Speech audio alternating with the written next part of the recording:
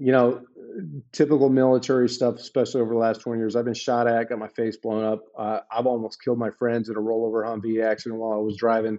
Like all this, just normal stuff that kind of goes along with the territory. And never have I ever been even close to the level of fear that I had when I was what you were talking about earlier, looking at myself essentially naked with who I actually am, not who I was trying to be, not who I was supposed to be, or whatever, but just completely bare to the bones who I really that that was scary. Okay, welcome back. Men on Purpose podcast starts right now. Have you ever wanted to pick a Navy SEAL's brain? Well, we're going to get into a Navy SEAL's brain today. Here's the thing though. We're not going to talk about what you think we're going to talk about, like war and fighting and defending and that kind of thing. We are going to talk about actually what I was very surprised by. We're going to talk about a lot of cool stuff. A lot of cool stuff. We're going to talk about being unfulfilled. We're going to be talking about your life grows to the extent that you do. Laden with failure, being hardwired to go versus slowing down, and how to deal with that and how to actually get into that slow down phase where most growth comes from. How not to let the external environment affect your internal self. We're going to talk about the power of psychedelics and plant medicine. We're going to talk about dealing with your identity, your current identity, and finding the real you. Talking about connecting to your deepest self, different levels of fear, epigenetics, failure as a SEAL, processing shame, accessing flow state, and much more. I want to keep these intros really fast. My guest today is Diego Ugalde, former Navy SEAL, owns a really great business called the Trident Approach. I love this episode. It was so much fun. You all are going to have fun. Now, here's the thing. Within the first 20 minutes, this guy's going to drop so much info for you. You got to make sure that you're writing. You got to make sure that you have a pen and paper ready or taking notes on your phone, whatever you're going to do. This is gold. I'm telling you, it's freaking gold. Now, look, here's the business side. Make sure you join our community, the Men on Purpose community or the Quitters Club community on Facebook. There's tons of free resources. We've got discovery courses. We've got design courses to how to design your life and be intentional. We've got you just name it. Like we've got masterminds. We've got so many cool things going on. You want to be a part of it. I think that intro is long enough. We love you. We appreciate you. Thank you for listening. As always, enjoy this episode and make sure you rate and review. If you haven't, subscribe to the podcast. Give us a rating of 5-star if you love it. Give us some feedback. menonpurpose@gmail.com. Men on Purpose podcast at gmail.com. If you want to give feedback, I love it. It helps us course correct. Enjoy. Okay, Diego, let's finish. Let's keep this conversation going before we hit the record button. We were talking about some cool stuff. So I said the one thing I never really got about growing and scaling a business is being patient and slowing down. Right? That has been a monumental increase in my business, in addition to working on me, because we are the operators of our businesses, our lives, our relationships. And I preach this all the time. Your business, your life, your relationships grow to the extent that you do. And that's something we're actually going to get into here. I know you know that really clearly. Well, it's just funny, just the synchronicity of everything, because I literally wrote a post on my LinkedIn account today about exactly that. I was coaching someone this morning, and they were just talking about, man, I've done this, and I don't know, but I just feel like I'm a mess. And I'm like, well, you're not taking any time for yourself and really slowing down. And it was the thing is that we're taught in our culture to just achieve and just consume going. And no matter what, as long as you don't give up, you keep going, you're going to get to where you want to go.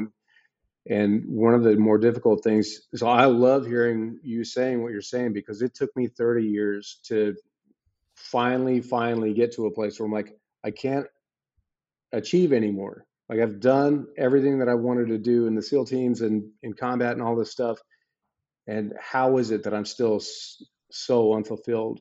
Yeah. And by doing exactly what you're talking about, slowing down and actually doing without doing is really how I started to grow and really connecting with my deepest self, which is something that you can't do when you're on the go. You can't do when you've got all these like check boxes and things like that. Yeah. You have to knock off the list. So It's a You really know, important lesson. what's really interesting is a lot of guys who are not in your professional achievement position, right? It's not good or Hmm. bad, better or worse. It's you've achieved some pretty high marks, right? Yeah. And things that you know the like vast majority of the world could never accomplish. They could never get their brain to that level of commitment or discipline or action or activity or pushing through fear. So I'm curious to know, you know, when we talk to, let's say, regular guys, like civilian guys who are just in business and they're going, going, going, yet we train them to kind of turn that off, slow down, focus on them, be selfish for a second. How does a guy like you that's been battle trained, Navy SEAL trained, business trained, like for decades, how the hell do you slow down and focus up when you're basically hardwired to go? Yeah. Everyone who has known me since probably the age of 5 has always thought or said to me, "You're like the happiest dude I've ever met." I would always be laughing or singing. I used to be a lead singer in a rock and roll band or whatever, and I'd just be jamming out in the car. And one example I like to use is I was stationed in Germany for 3.5 years, and it was just and Germany's cool, but the coolest thing about Germany is everything is just a couple hours away. Yeah, So me living in San Diego and driving up is to LA is the equivalent of me just driving into Switzerland or France or Belgium, whatever. It's just right there. Everything is right sure. there.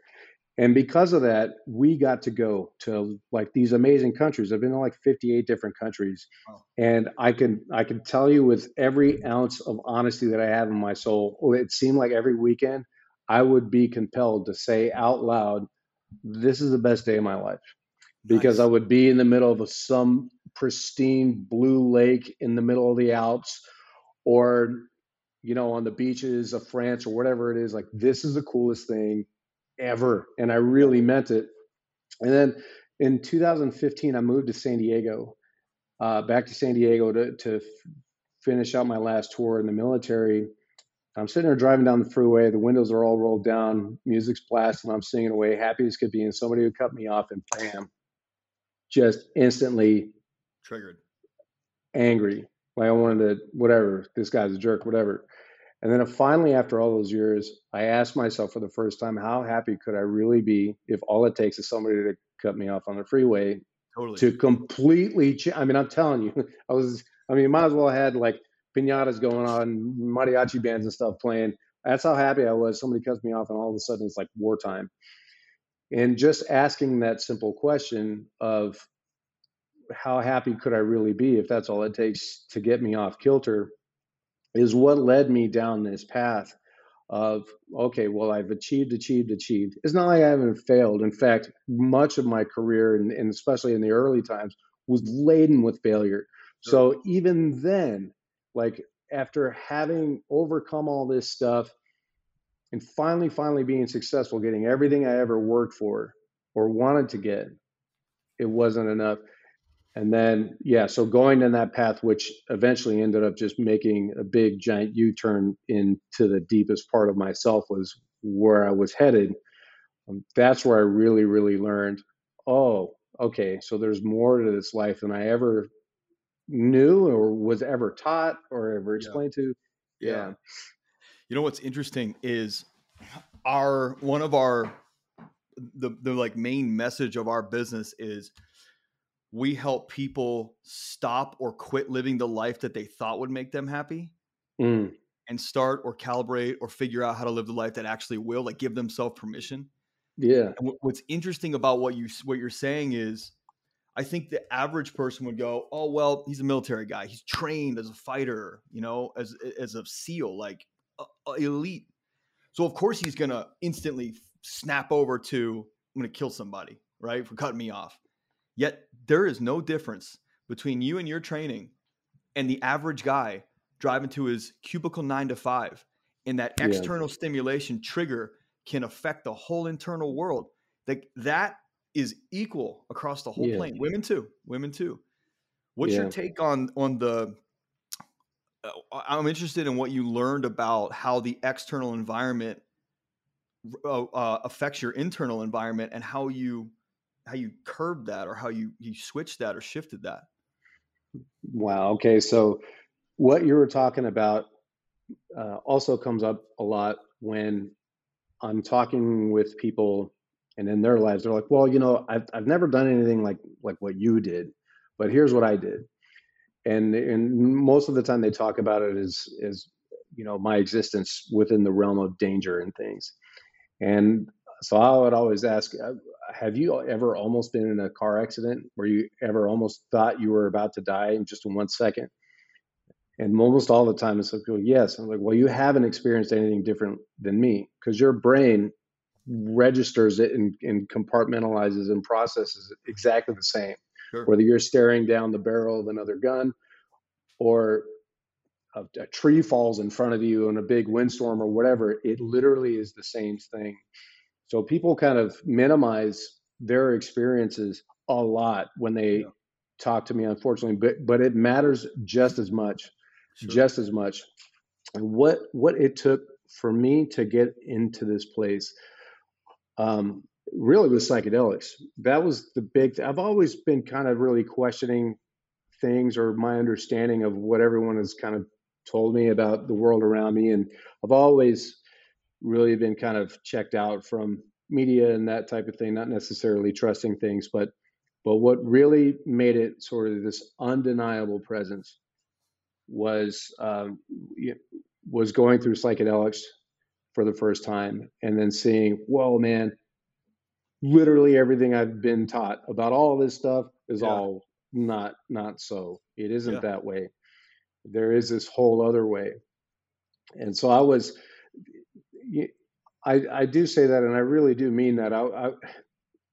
And for the most part, in the SEAL platoons, you have Type A guys that are just, they dominate everything, and they're used Go. to winning Yeah. everything. And I never felt that way. I had I didn't even have imposter syndrome, because I never for a moment tricked myself into believing that I was an imposter. I was just like, I don't know how the hell I got here. I'm Right. just lucky to be here. I got backstage passes. I'm standing right next to superheroes.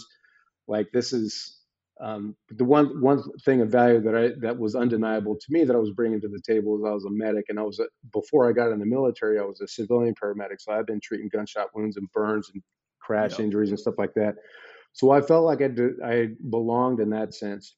But just being surrounded by these guys that really were superheroes, I was like, man, this is unbelievable. But so really, my mind has always been kind of different than, like, one of these guys is not like the other. Sure. And I think that helped me when I did do psychedelics, being like, oh, this is what's been really kind of hanging over me for all these years that I never really understood. And now I wouldn't say that I fully understand it in the moment, but I can tell you that I understand a lot more about it than I ever have. Yeah. What it sounds like is that you had this clarity around identity, that when I Mhm. talk to a lot of military guys, they are a soldier, or they are a SEAL, or they are a fighter, or they are a sergeant, or and that's how they identify, and that is everything. And then when they get out of active duty, or they retire, or they get like a medical discharge or something, their whole world is turned upside down, because everything that they identified with and the way they identified themselves, like if they walked into a party, which most people say, oh, what do you do? I'm a whatever, lawyer, military guy, SEAL, or whatever. It almost sounds like, and I felt that inside of me too. Like, I'm not this profession. I'm just in this Mhm. profession. I'm not this profession. I'm not a real estate agent. I'm not a coach. I'm not a podcast host. I am just doing those things. And what that left for me was, well, then who the fuck are you?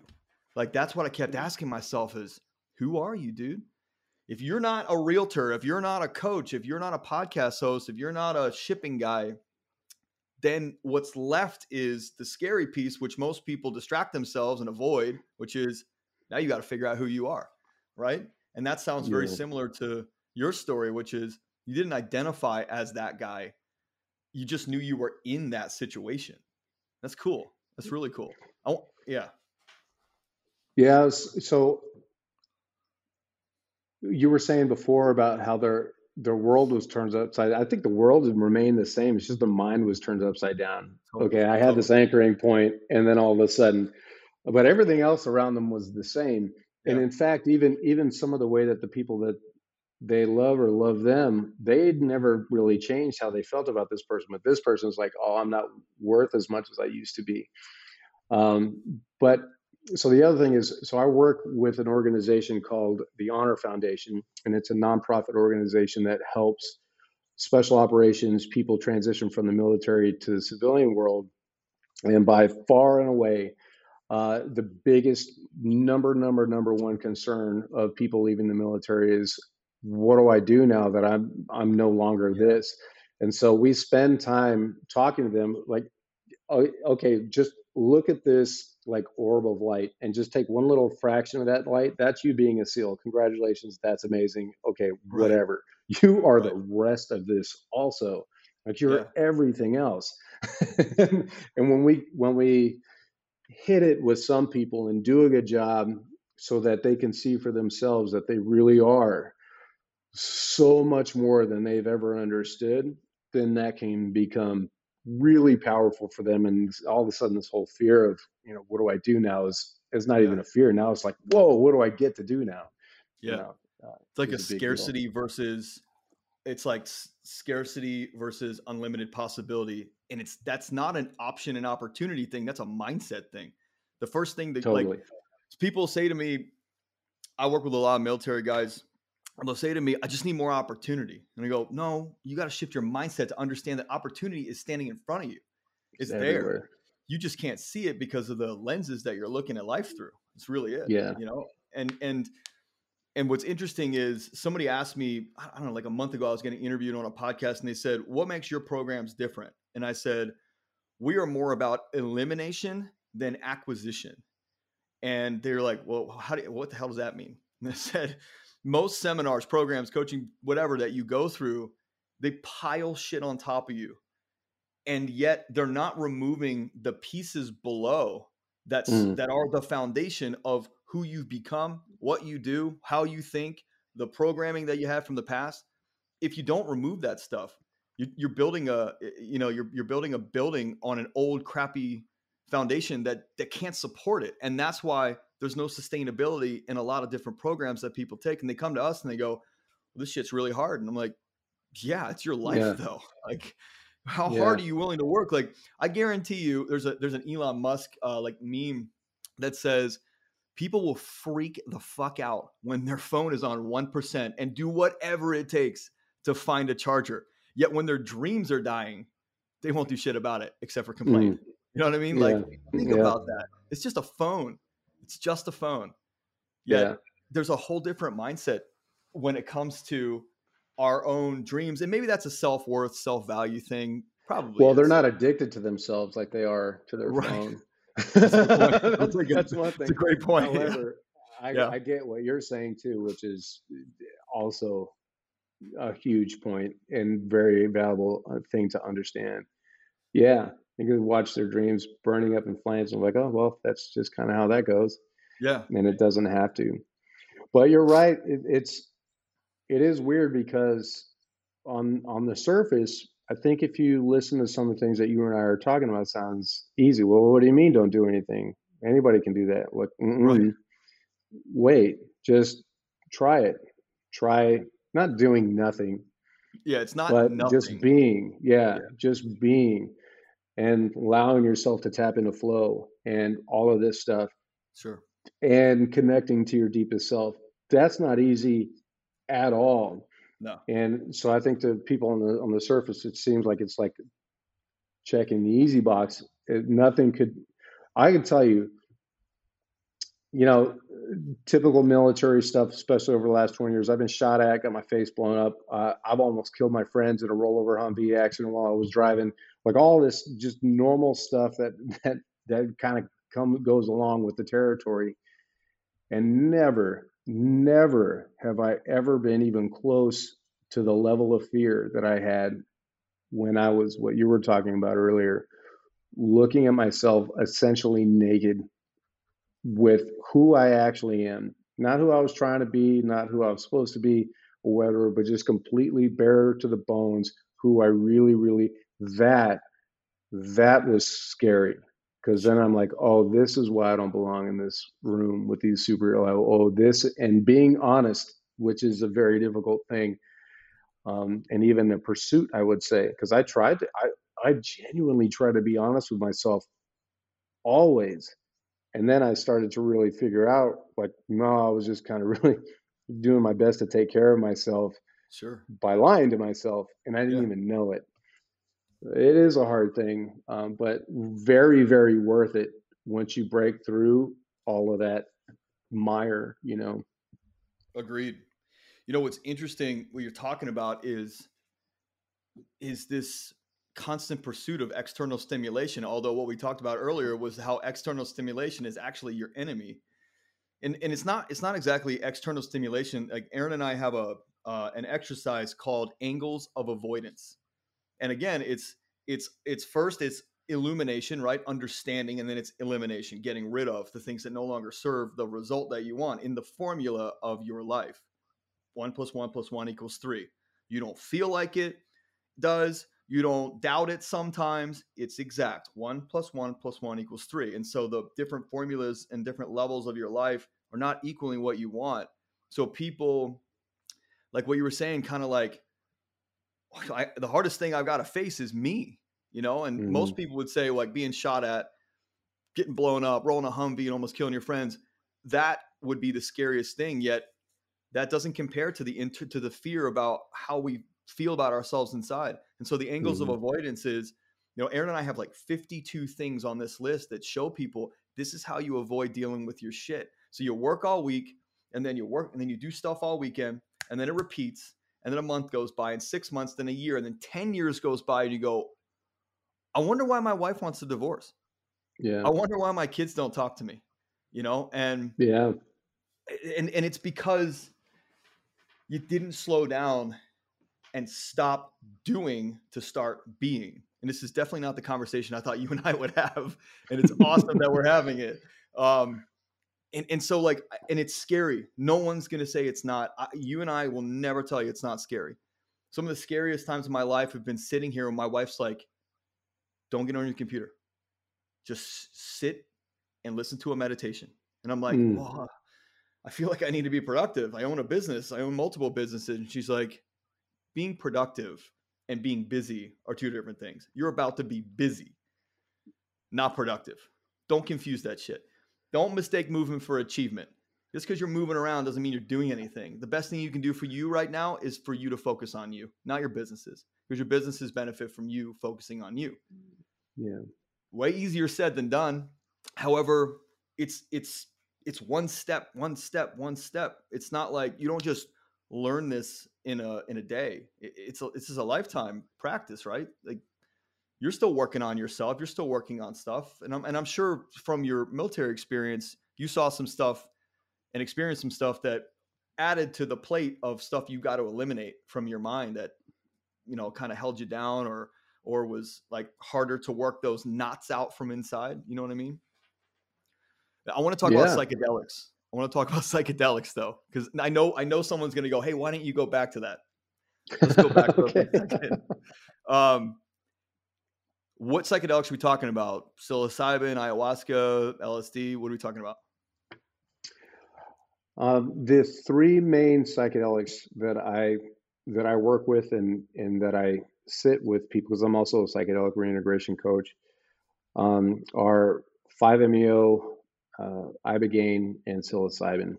Those are the Hmm. three main ones that I work with. And I guess we're going to be starting with ayahuasca here pretty soon. I've been invited out to experience ayahuasca for the first time later this year, Okay. so I'm really looking forward to seeing how that is. But it, I would say that if I had an area of expertise within the world of psychedelics, it's those three Okay. medicines: ibogaine, Well, 5-MeO, and psilocybin. what is so? I've heard of ibogaine. I've had plenty of experience with psychedelics in ceremonial format. I have experience with Mhm. ayahuasca. What's 5-MeO? So the full name is 5-MeO DMT. Oh, I failed to mention DMT because whenever people hear DMT, they're like, "Oh, DMT," and it's not. They're completely um, different results and different effects, and even different molecules. sure. So 5-MeO is that comes from the desert toad, the Sonoran desert toad. It's the Oh, poison right. that's extracted out and it's crystallized. And to our best understanding, it is the most powerful psychedelic in the world. Hmm. But the unexpected thing is that the journey of it lasts for about 15 or 20 minutes. You know, Oh, wow. it's not like this 16-hour or Yeah, 20 hours. crazy. Some of these have like 2 or 3 Yep. days. But what makes it the most powerful psychedelic is that if you're really fully able to release to the medicine, you can absolutely experience an egoless state. Kind of, it's the closest that I know of connecting where you are in this living state to, whatever it is we actually are beyond this. Yeah. Um, that's what makes it so powerful. And the other piece that makes it really powerful is how I got connected with this medicine, and also all the time when I'm sitting with people who are receiving this medicine, it's always because of post traumatic stress, Sure. traumatic brain injury, and that kind of thing. And when you are gone to the medicine, your body in this world is going through, if you were to sit there and watch somebody go through 5-MeO, I mean, it's pretty scary. Sure. It's like, might as well be watching The Exorcist kind of thing. Some people don't do anything, Sure. uh, but some people, I mean, there's everything. He goes from full on screaming and throwing up, all these things. But the interesting thing is when you come out of, like, you don't even know that you did any of that. Like, man, my throat feels like kind of sore somehow. I wonder why that is. Like, man, you were Yeah. just. But at the end of the day, what it took me through of watching people go through, I mean, it really was. It's uncomfortable to watch in the beginning, but now what I see it is just like everything in life. I see them going through the deepest, darkest, and Sure. coming out the Sure. other side being like, literally everything is going to be okay now. Yeah. Where these people were struggling with suicide like on a day-to-day basis. Hmm. And so it's really, I mean, psychedelics aren't right. I don't believe in any way aren't right for everybody. They're not meant for everybody. But if you're able to do that and receive it in a positive way, man, it can make huge shifts Sure. in a matter of minutes.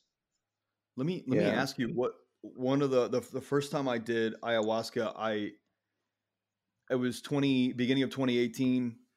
I was kind of like we talked about earlier. I was running this life and this business that I thought I was supposed to. I was doing what Yeah. I thought I was supposed to do, providing at a high level for my family, money, basically, and opportunity. And turns out that's not correct. Not in my life, at least. It wasn't correct. Um, and I realized that I needed more help. And the universe delivered a plant medicine experience like real in my face. One night, I got home from a seminar down in Florida, and this this like lady that I'd met one time, Rhonda. She was this beautiful soul in my life. She like now she is. She wasn't back then. I just met her once in Montreal randomly at this house, and she called me and she said, "Would you go through this weekend?" And I'm like, "What are you talking about?" Like I didn't post it on social, nothing. Nobody knew I was there. And I was like, all right, that's interesting. And we kind of got off our text, and then my YouTube feed was all ayahuasca, all ayahuasca. And I was like, what the hell is going on here? The only time I'd ever heard of ayahuasca was from Robin Quivers on the Howard Stern show. That's it. Nobody else. So my wife's like, I think you got a sign. Because I kept asking my wife, like, I need more help. I need more. My question is, I was so scared of myself inside that I was shaking, crying, like Mhm. about to drink the medicine. And The shaman says, you know, you don't have to do this. You did travel across the country to come here, and it called you. The medicine called you. The spirit called you. So you can choose to drink or not drink. Just understand that where you are in your life right now, the only way out is through. And Yeah. the scary shit is what you got to go through. And I was Yeah. like, okay. And I drank the cup and I started walking back to my seat. I was the last one. It was like 16 people in this room. And I'm seeing all these people laid out on these black mats covered in a white blanket. And I'm like, oh my God, I'm in a fucking cult. I just drank Yeah. poison. I'm going to die. And that's how I started my ayahuasca journey. Really good way to start, by the way. Wow. Yeah. And then I felt the medicine coming on and I'm like, I You're have a in it kid. now. I can't believe I did this. I got a wife and a kid. Oh my. And then I woke up in the morning because I asked the medicine to treat me with kindness, like real gentle on me. And it did. And it was very gentle the first night. Second night, I doubled the dose. It wasn't as gentle.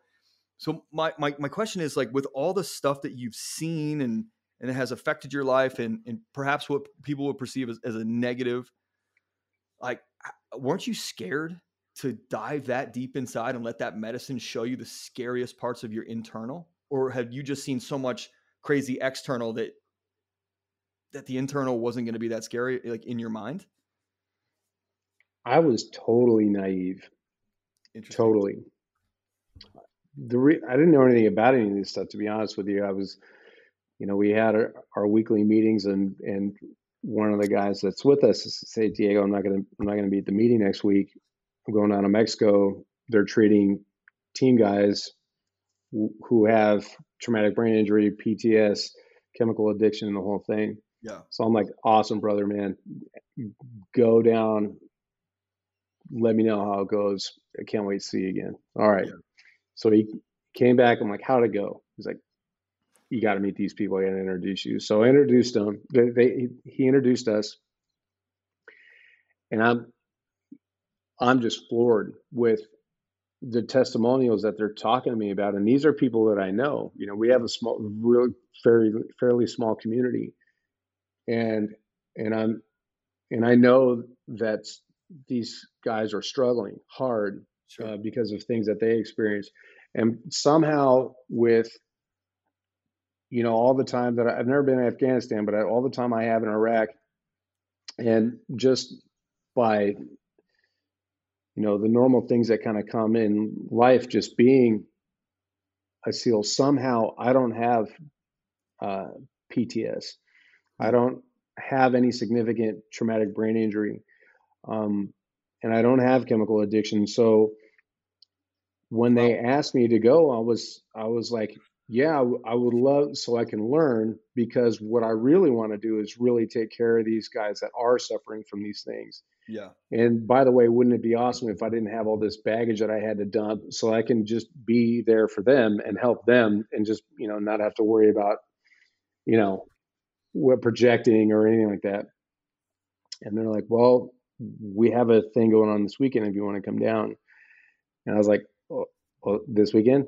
I'm like, are you being serious right now? I was all looking at my watch, looking at my calendar, like, I don't know. But I was like, you know what? Yeah, I'll come down. And they leave on Fridays and come back on Mondays. They invited me down on Sunday. So the guys who had been there already had done Ibogaine, which is a 16-hour-ish long medicine, Yeah. generally speaking. And they were showing up to do the 5-MeO. And so I sat there and I watched this guy that I knew well. I mean, if there was anybody who has seen, done, experienced some of the worst things known to humans, is this guy. Yeah. And, I heard him go through his 5-MeO experience, and it scared me.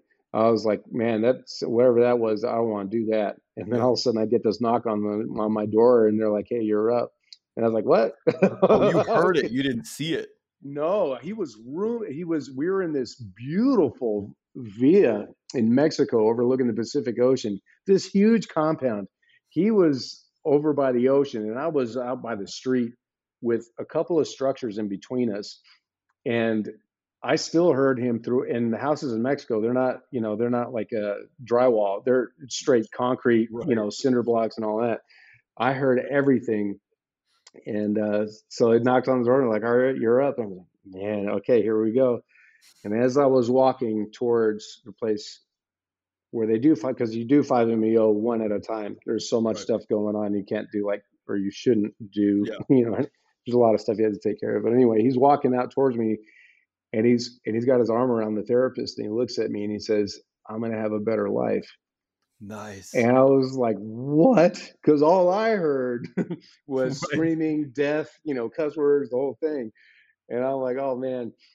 So I was just completely nervous, and a lot of people liken it to the first time you jump out of an airplane. You Right. got Right. your parachute, you got all this stuff, but you still got to jump out. There's like Right. that little precipice that you got to kind of go over, and that's exactly what it felt like to me. Like the first time I was getting ready to jump out of an airplane, I didn't know what to expect, but I just knew my life was somehow going to be different here in a few minutes. Yeah. And so they gave me the medicine, and it was I was like, oh, it still really bothers me how I grew up. My Oh, relationship with my dad is nice. not what I think it is. My relationship with my brother is not what I am blind about. Like, there's some stuff that I had spent my whole life of like, listen, I can't let myself be bothered with this, or I can't, positive mindset, just it's all good. Just 100% lying to myself, not accepting the fact or the truth that it wasn't all good, that I still had a lot of healing to do and I didn't know it. Sure. And then so I guess in a way, 5-MeO was gentle and kind to me the first time. But one of the real values that I got out of that was, yeah, for sure, I didn't have any suicidal ideations or, like I said, chemical addiction or anything like that. But what I got out of the medicine was like, whoa, there's so much more to learn and discover here. Like Yeah. I'm doing this again. And so I've done 5-MeO 6 times. I've done ibogaine twice. I've done heroic dosages of psilocybin 6 times as well. At each one of those, it got deeper and deeper and deeper. And I'm well into like, hey, bring the heat. There's no Yeah. gentleness about anything. Just if the hammer's got to drop, come on, let's go, let's do Yeah. this. And so, yeah, it went from that kind of gentle reminder of like, hey, you're not where you think Okay. you are, to epigenetic kind of stuff, baggage stuff of lifetimes that I don't even have anything to do with are Yeah. within me. Yeah. And if I could just tell the story real quick, because Please. the people are like, "What are you talking about?" Um, so epigenetics is really just the whole idea that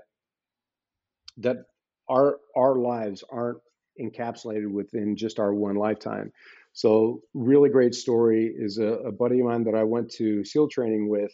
He actually graduated as the honor man. He was one of the very first SEAL dog handlers in our community. We used to outsource that stuff. Didn't work out too well. So there's like, hey, we need to make SEALs dog handlers so we're good on target. Well, anyway, he had done that for a couple of years and he ended up getting out and he started. His name is Josh Morton and he works with Canine Tactical. They turn out some of the best tactically trained dogs in the world. But what he says is it takes about 4 years from the time a dog's born till it's ready to go out the door and start working with Hmm. SAS, wherever, because it takes them 4 years for these dogs to learn these behaviors. About 6 years ago, he had an opportunity to clone a dog.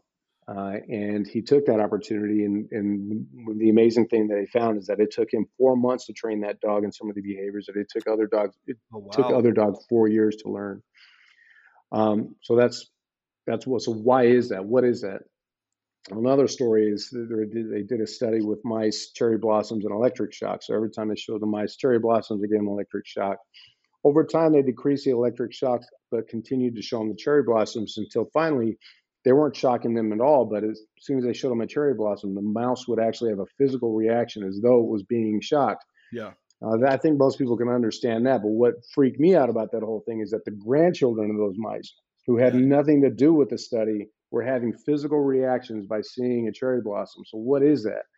Well, that's what epigenetics is all about. And so the best that science can tell is that there's 7 generations of influence on who we are. So 7 generations ago are within your DNA that comprise, you, all the successes, the failures, and all that. There are other people who believe, and I'm more aligned with this potential, that everyone who has ever lived, that has ever been part of your family tree, has room in your DNA that's taking something up. And so that's what I mean. So yeah, you can go through all your childhood stuff. You can go through all this, mistakes that you made or whatever it is. But that's just the beginning. Yeah. Yeah. It Yeah. goes and Yes. goes Deep. and goes as deep as you want. And if you really, so if you're thinking about like what good can you do for the world, imagine what good could you do for for you and everyone who has ever been to help to create you, because there is still some unsettled business or unfinished business that needs to be taken care of within all of us. It's the reason why a 3-year-old can walk up to a piano bench and be like, oh, what's this thing do, and all of a sudden just start smashing away, creating Yeah. Mozart. It's not because, well, I don't think it, first of all, I haven't said this, but let me just say, I don't know anything, okay? Every, at all. Everything I know, somebody's either told me or I've experienced it in my own way, but all of that stuff is clouded with bias, prejudice, Of course. um, whatever it is. So don't take anything that I'm saying as like, oh, this is the way everything is. But that's how I feel. I feel in my experience that now looking at these kids or these people that are just truly talented in something, like it is most likely that came from somewhere else and they're just the pinnacle of this experience in that moment. Dude, I 100% love that you brought this up. I love that you brought this up because I've been reading this book called "It Didn't Start with You," Oh, and it's you know what I'm talking about? mm-mm. Mark, I forget the name. I'll put it in the show notes for the audience. Just understand, if you haven't really gone through the surface level personal development and gotten in a little deep, this book's gonna blow your freaking mind. Like, it's gonna blow your whole world up. And dude, I am using microdose psilocybin, even as of last night, um, to work through and put the puzzle pieces together about some of the fears that I have that are irrational and not, I don't understand how I got them at all from this Yeah. book. And so it's interesting that you say that, because I think a lot of people would be like, what are you talking about? Well, guess what? It's cellular. What you're talking about is the blood of Mm. your 7 generations ago is in and passes through the placenta and gets into you. The cells are alive. Like, they understand energy. If you ever watch the video on YouTube with the water molecules that they talked positive thoughts to, and they froze and beautiful, and then they talk negative and hateful stuff, and they froze like crazy. That's what Yeah. your cells do. So, dude, I'm so with you. It is not a coincidence that you brought that up. I had the hardest morning this morning because the psilocybin experience that I had last night showed me some things that I never connected before. And it was mind blowing. And I was so emotional this morning, like 5 a.m. in a meditation, so emotional. And I just started journaling and like connecting things like a crime scene. And I was like, oh my God. I never ever thought of how this affected my mom when I was born. Mm. And it was Mm. already in her and it was in me. And now, like, I was able to see for the first time me as a baby. Like, Mm. from the Yeah. womb, I came Hmm. out 6 weeks premature and was immediately put into a box, right? An Yeah. incubator for weeks. And you always blame your parents for your bullshit. I never dug in deep enough to really understand or even ask what my parents went through Mm. that day, right? Thinking their A little boy mother, was, a yeah. mother who can't touch her little baby. And it makes me emotional just thinking about it. And I was pouring my freaking heart out this morning, thinking like, oh my God, like I haven't shown my mom compassion for what she went through that day and the subsequent weeks, not being able to touch. Like I was fortunate enough to be able to touch my kids right away, feel them, bond with them. She couldn't do that. So when I think that my mom had conditions on her love and I blamed her for that, and by the way, that's all made up by me, right? So mom, if you're listening, don't get crazy with this. Just listen. But when I was born, there were conditions put on her love. I was put into a box, an incubator. The condition was you can't touch him, you can't smell him, you can't kiss him.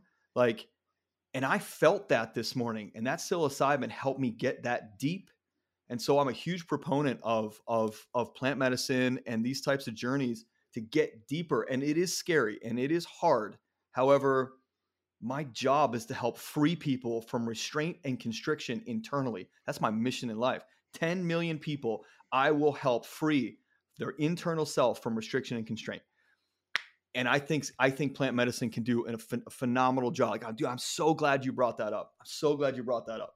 That's so great. I love it. So have you read that book? No, but just when you're talking about the title, I was like, oh man, that sounds like something I should check out. You need to check it out. It's great. It's scary. It's scary. Hmm.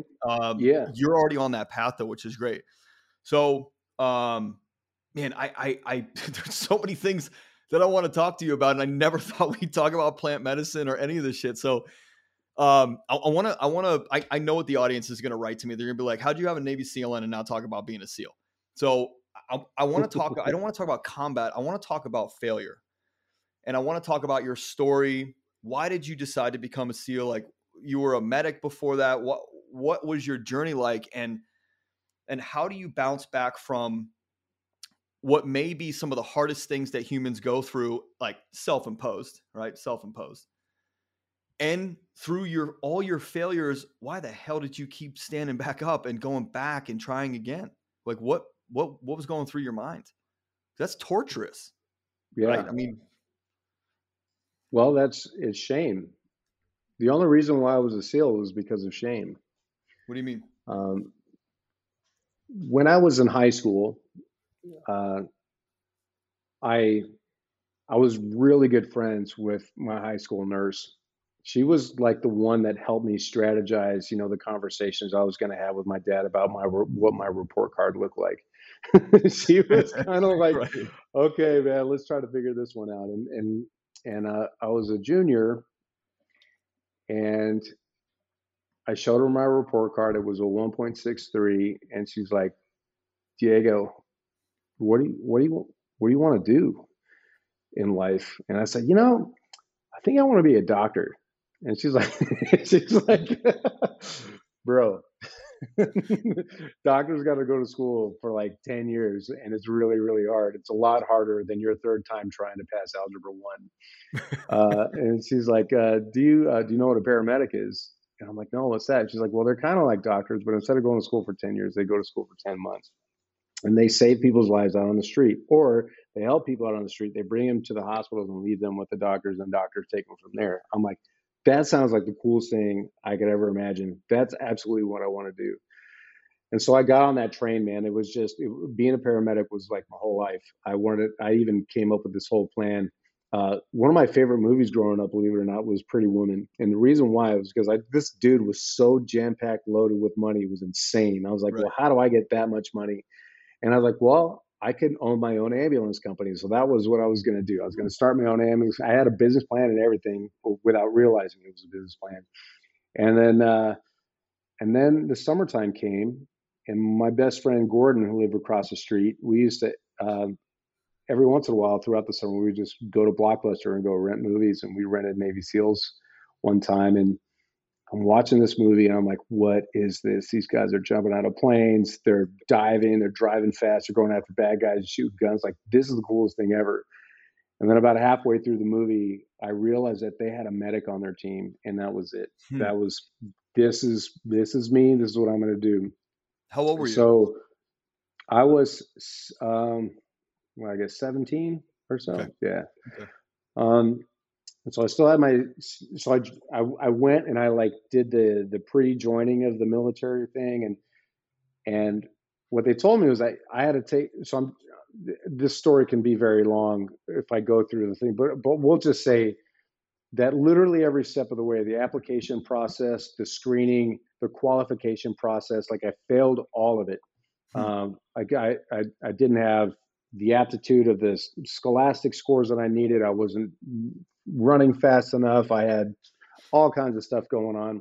And so I had to, so instead of like joining the military, going to boot camp, and back then going to like a specialty school and then going on to SEAL training, it took me like 2 years to get to that place of just retrying and reapplying and passing and all this stuff. So I finally made it to SEAL training, and I'm like, I'm here, like I made it, I'm in the arena. And we had our very first conditioning run on the first day, and I realized that I was in no condition to be in, but like I had no business being there. I Yeah. was remarkably slower than everybody else around me, and it was by a lot. And so what they have is in BUDS, or basic underwater demolition SEAL training. It's like the SEALs boot camp. They have these things where you go on these runs, and if you fall back, you get put in this thing called a goon squad, Yeah. where at the end of the run, everybody's like stretching out, drinking water, and getting ready for the next evolution.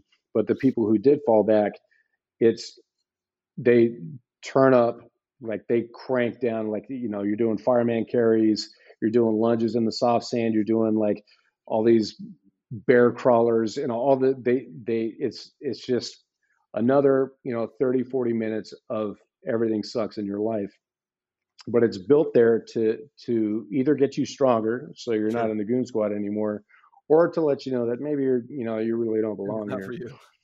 you. I was in every single goon squad in my class, but the interesting thing was, day after day after day went by, and guys were quitting, and I was staying there. So in the beginning, there were guys in my class that was kind of resented me even being there. Like, what are you doing? This is a grown man's camp. What are you Yeah. doing here, kind of thing.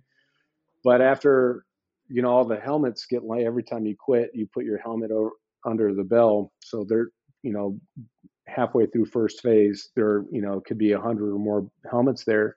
Oh The wow. more helmets that piled up, I was still there. And then so finally, guys in my class were like, well, I don't know that you should have came, but you're here. So let's do this thing. And then even more than that, I ended up even winning favor with some of the SEAL instructors, which is not, it doesn't happen. Like they Yeah. hate everybody. But some of these guys were pulling me aside. They were going like, dude, keep going. But the problem was I had this little kind of tickle in my legs, starting to grow into more than a tickle and all this stuff, and stress fractures, all of that stuff. And I had failed every single time run that we had. And then we got done with this really intense evolution, like this infamous evolution that you do in SEAL training. And all these guys quit because there was this terrible storm that day. There was wind, trees being uprooted, and the whole deal, freezing cold, everything was just nuts. And we had made it through, and we were starting Hell Week like that following Sunday. And I got a tap on my shoulder as we're celebrating after completing this incredible day of training. They're like, hey, man, they have this thing it's called a Hell Week board. If you fail anything, you got to go and they're going to decide whether or not you're going to stay. I had no idea there was such thing. I was 19 years old, but really kind of going on 5 kind Sure. of thing. I was very immature, and I was just like, hey, I'm here, so I deserve to be here, kind of thing. I didn't know any better. But the next day came, and while all the other guys were getting ready and prepared for Hell Week, I had to stand in front of the first phase instructor cadre, and they said, "Yeah, you're not welcome here anymore." And I was just it. Uh, all the stuff that I had failed and all of that stuff, all the goon squads, everything, the logs, the boats, the cold, everything, all for nothing in my mind at the time. Sure. At the time, yeah. Yeah, and so there was no there was no question. I mean, it wasn't like this thing that well, please let me. It's not. You're gone. You're gone, yeah. And so I ended up, it was the military. So I ended up ended up becoming a medic with the Marines, which was amazing. I healed up. I went on deployment with the Marines, and I was there. I was with them for about 2 years, and then my contract came up, and I could stay or leave the military. And I'm like, well, I joined to be a SEAL and not a SEAL, so I'm leaving. So I got out of the military totally. And then from there, I did different things. I was a bartender. I was, like I said, a lead singer in a Oh band. wow. Um, I ended up getting my civilian paramedic ticket, and I worked in Massachusetts, Florida, and Hawaii. And then about 8 years had passed. But during those 8 years, about 3 times a month, at minimum 3 times a month, I would have just like this terrible dream about not making it through. And finally, one day I woke up from this dream. I was sick and fucking tired of having this dream. The only way it's going to go away is if I Is go it back. good? And so I was like 270 pounds. And so I had a long way to go. So I ended up losing all that weight, and I rejoined the military, went straight into SEAL training, and I made it through. Luckily, I separated my shoulder halfway through training, but I was able to stay with my class and finally, eventually graduated. But to go way back to the beginning is like, what is all this shame? Like, literally, the reason I went back to SEAL training is because I was ashamed that I didn't make it through.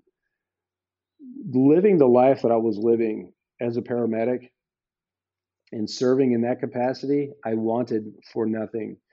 I was doing everything that I loved doing, taking care of people, you know, just the life of a paramedic to me was I didn't need anything else. I made enough money. I could go anywhere. I mean, like I said, I'm Florida, Massachusetts, why I could go anywhere I want to, Sure. especially I work for American Medical Response, and they're a nationwide company. All I had to do was get the certification for whatever state I want to work. I could do anything, but I was just so ashamed of having to tell the story over and over again. Like, oh yeah, I was in SEAL training once. Oh, that's so cool. Like, no, I fucked up. I failed. You know. So, and the thing is, like, well, you didn't quit. It doesn't matter. You either make it or you don't. You Right. know, and I didn't Right. make it. So, um, yeah. And What then what was go it ahead. though? Like, was the I think this really connects to this is a human thing. I mean, SEALs is tough. Like, this applies to the person that gets their hands sweaty when they're about to make cold calls every day in and day out, or Hmm. or whatever it might be that scares them. I mean, I've actually never heard anybody say it was shame that kept driving me, and I mean, through something like Buds. And by the way, audience, if you don't know what Buds is, go to YouTube and look up a real video on Buds. Not like look up. There's a documentary on Buds, and it does not hide anything, and it's really good, and it's kind of scary too. But like, I think most people, it's like taking a year off between high school and college. Like that 8 year period. I mean, you could have said, well, I'm 270 pounds. I mean, come on, man, it's a lot of work. And I failed and I didn't even fail last time. They just kicked me out. And I don't want to go through that shit again. What was it in your brain that said, no, turn back? You got to do this. Like that's a lot of motivation. That's a lot of self-drive to not only, it wasn't like you were in like godlike state, and like chiseled and ripped and ready to roll, and you got right in. Like, you had to do a lot of work and then go in every single day. How the hell did you keep pushing yourself, even just to drop the weight to get in? And how did you push past the fear of being rejected? Because obviously it's an inherent human fear that we don't want to be kicked out of the tribe. We don't want to be rejected. So not only is it physically and mentally and emotionally taxing to like the nth degree, you could be rejected again, and you have no say in it. How the hell did you push yourself through that? The short answer is flow. Um, what I didn't realize at the time was like tapping into this universal flow where you're actually being kind of pulled by the universe, instead of you foraging through the jungle with your machete. Um, you can do the same thing, but one is a lot easier than the other.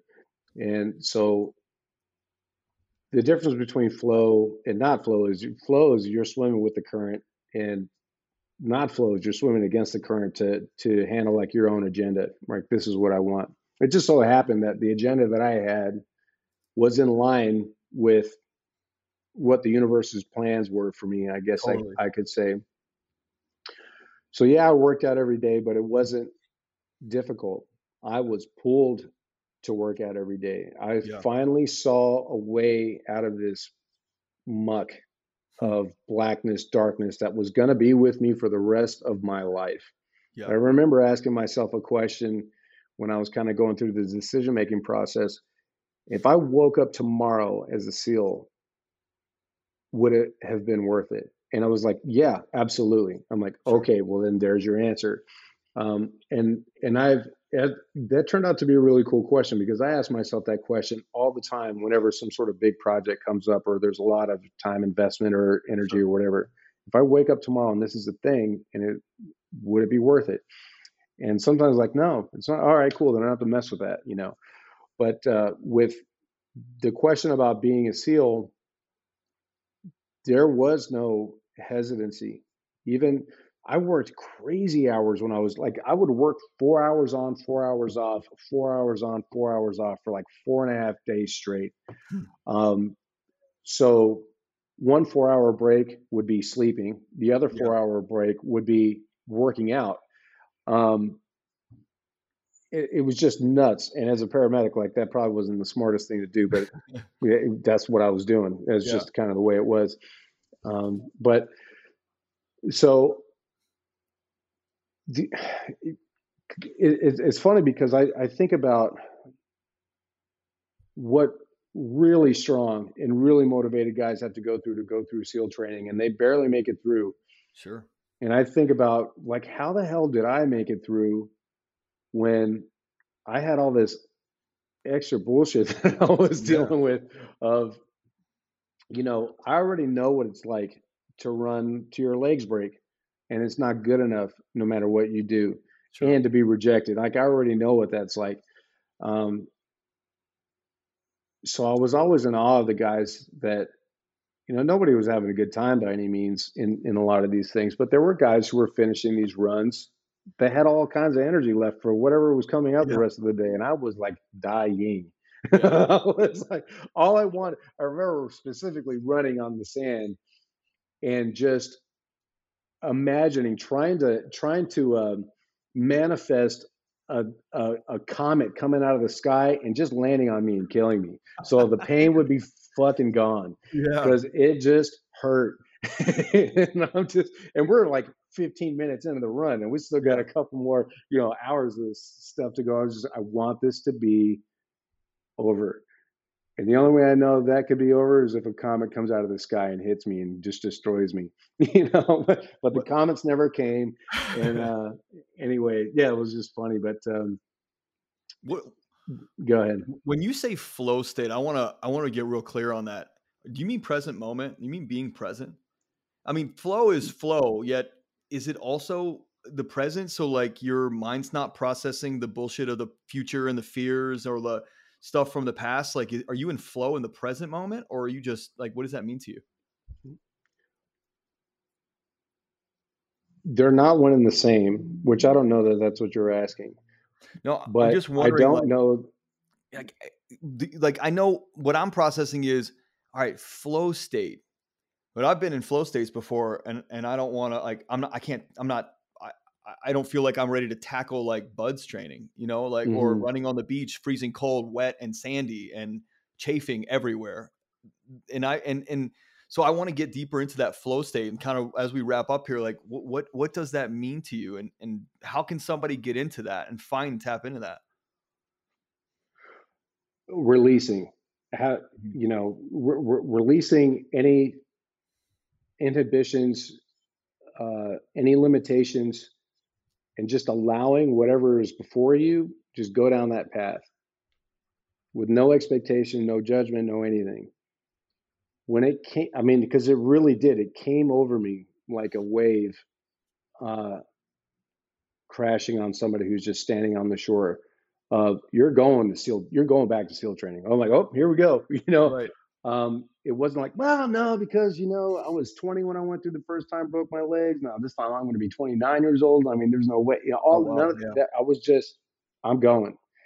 And I even started to get injured in Hawaii with those same familiar pains in my legs. And I'm like, man, I don't have a chance. Now my legs are starting to hurt in training. What's going to happen when I get to SEAL training? And I finally was just like, screw it. Yeah. I'm going back. If I get hurt when I go back, and that's fine, so be it. But at least I'm going back. And I never had any leg pain ever since that day. I So just you released it. letting it go, Yeah. just let it go. And and what I found is, yeah, I can be in flow in the present moment by just completely focusing on what I'm actually doing. But there are other times that I was in flow where I was completely checked out. Like Hmm. I was in flow many, many times in Hell Week, and I was checked out. I was just, how did I get here? How did I get there? Whatever. Right. I don't know. Just boom, just letting it. I I just let it take me, I guess I could say. Yeah. And the funny thing is, I didn't know anything about flow at the time. There was no way that I could sit there and like recreate Sure. it or craft it or produce it or anything. I was just in it. Yeah. But the more more I was in a flow state, and then I learned about flow. I was like, oh man, I was in flow here. I was there, writing a book. I'm in flow right there too. Like then all of a sudden now it's like, oh okay, it almost gets reproducible. And for some people, for sure, there's no problem for them. They can produce. Sure. I want to be in flow. Here I go. I'm not Yep. there, but for sure, there's a small muscle that's being worked out over and over again. And I'm like, oh, okay, I'm here now. And I now know where I feel like I know the conditions to set in order to tap into that. So when I've got something that's coming up that takes a lot of work, a lot of effort, and it's going to be, sort of a long period of time, and maybe I don't feel like it at the moment, I know what I can do for myself. Like, okay, so if I'm gonna have the universe pull me down this road, what do I have to do to allow that to happen at all? You're like, what do you For need to do? sure, Yeah. release, let it God, that's be. awesome. I could, so we got to wrap because I know my editor is going to be like, stop going over an hour. I could talk to you for like 3 hours, man. I'm fascinated by, I'm fascinated by your story. Can we have you back on? Yeah, I think a good thing. Our book is coming out Yeah, later on in the year, and maybe it'll be good to revisit after the let's do book that. gets released. If you think, Yeah, let's do that because I don't really plan these out. I mean, I'm not irresponsible. Like I don't just open a mic. I look at your one sheets and I go, okay, yeah, I think this works. The universe sends me the people that are meant to be on this show. I don't. There's no outcome, and so there's so much more I want to ask you, just in curiosity of your life and story. And so, yeah, let's do that. Let's promote your book. Let's. When is that coming out? we're thinking we're going to self-publish sometime around September. Okay, all right. Yeah, So we'll do. It's only a couple it's months just away, coming. really. Yeah, Yeah, yeah. it's coming. Well, dude, Yeah, this has been awesome. I there are so many things that I didn't know we were going to talk about that came up, yeah, and just and you want to talk about flow? This was flow. This was yeah. great, man. This was All of a really sudden, great. an hour and 5 minutes has gone by. Yeah, yeah. I really just, I want to thank you. I really appreciate your time. Very grateful for you I being here, appreciate being you, man. open, honest. The audience is gonna, I mean, they're gonna get so much out of this, and it's so crazy that you knew epigenetics. Mm. I haven't had anybody on here yet that talks about epigenetics. So read that book so we can talk about it next time. I'm telling you, Oh, I'm that's on gonna be my, cool. I've read, I think I've read it. I think I'm on my third or fourth time reading it because Whoa. Yeah, it's so like much. it's like water percolating through hard rock. Yeah. It's slow as hell going through, and I'm like, it's going to percolate in. I know there's clearance. I know there's something I'm going to get from this. Freedom, elimination, clarity, able to help other guys and women through even more. It's great, man. So thanks for being here. I appreciate you so much, man. Thank you. Yeah. Yeah, absolutely. And audience, remember, join our Facebook community. Go check out Diego. Where can people find you? At thetridentapproach.com, thetridentapproach.com. I'm on LinkedIn a lot. That's probably my biggest social media, but we're going to start a little TikTok thing here and there about mindfulness and elite performance and all that stuff. So that's going to be coming out soon as well. Love it. So yeah, Love it. we have Well, some stuff on Instagram and all that, but I don't really spend too much time on there. It's all good, Social man. media is toxic to me, bro. I totally get it. Totally get it. All right, Diego. I gotta get ready for another interview. Dude, thanks for being here. And audience, thanks for listening. I hope you got a lot out of this. If you have questions, send them over to me. Get Diego at thetridentapproach.com. We'll catch you on the next one.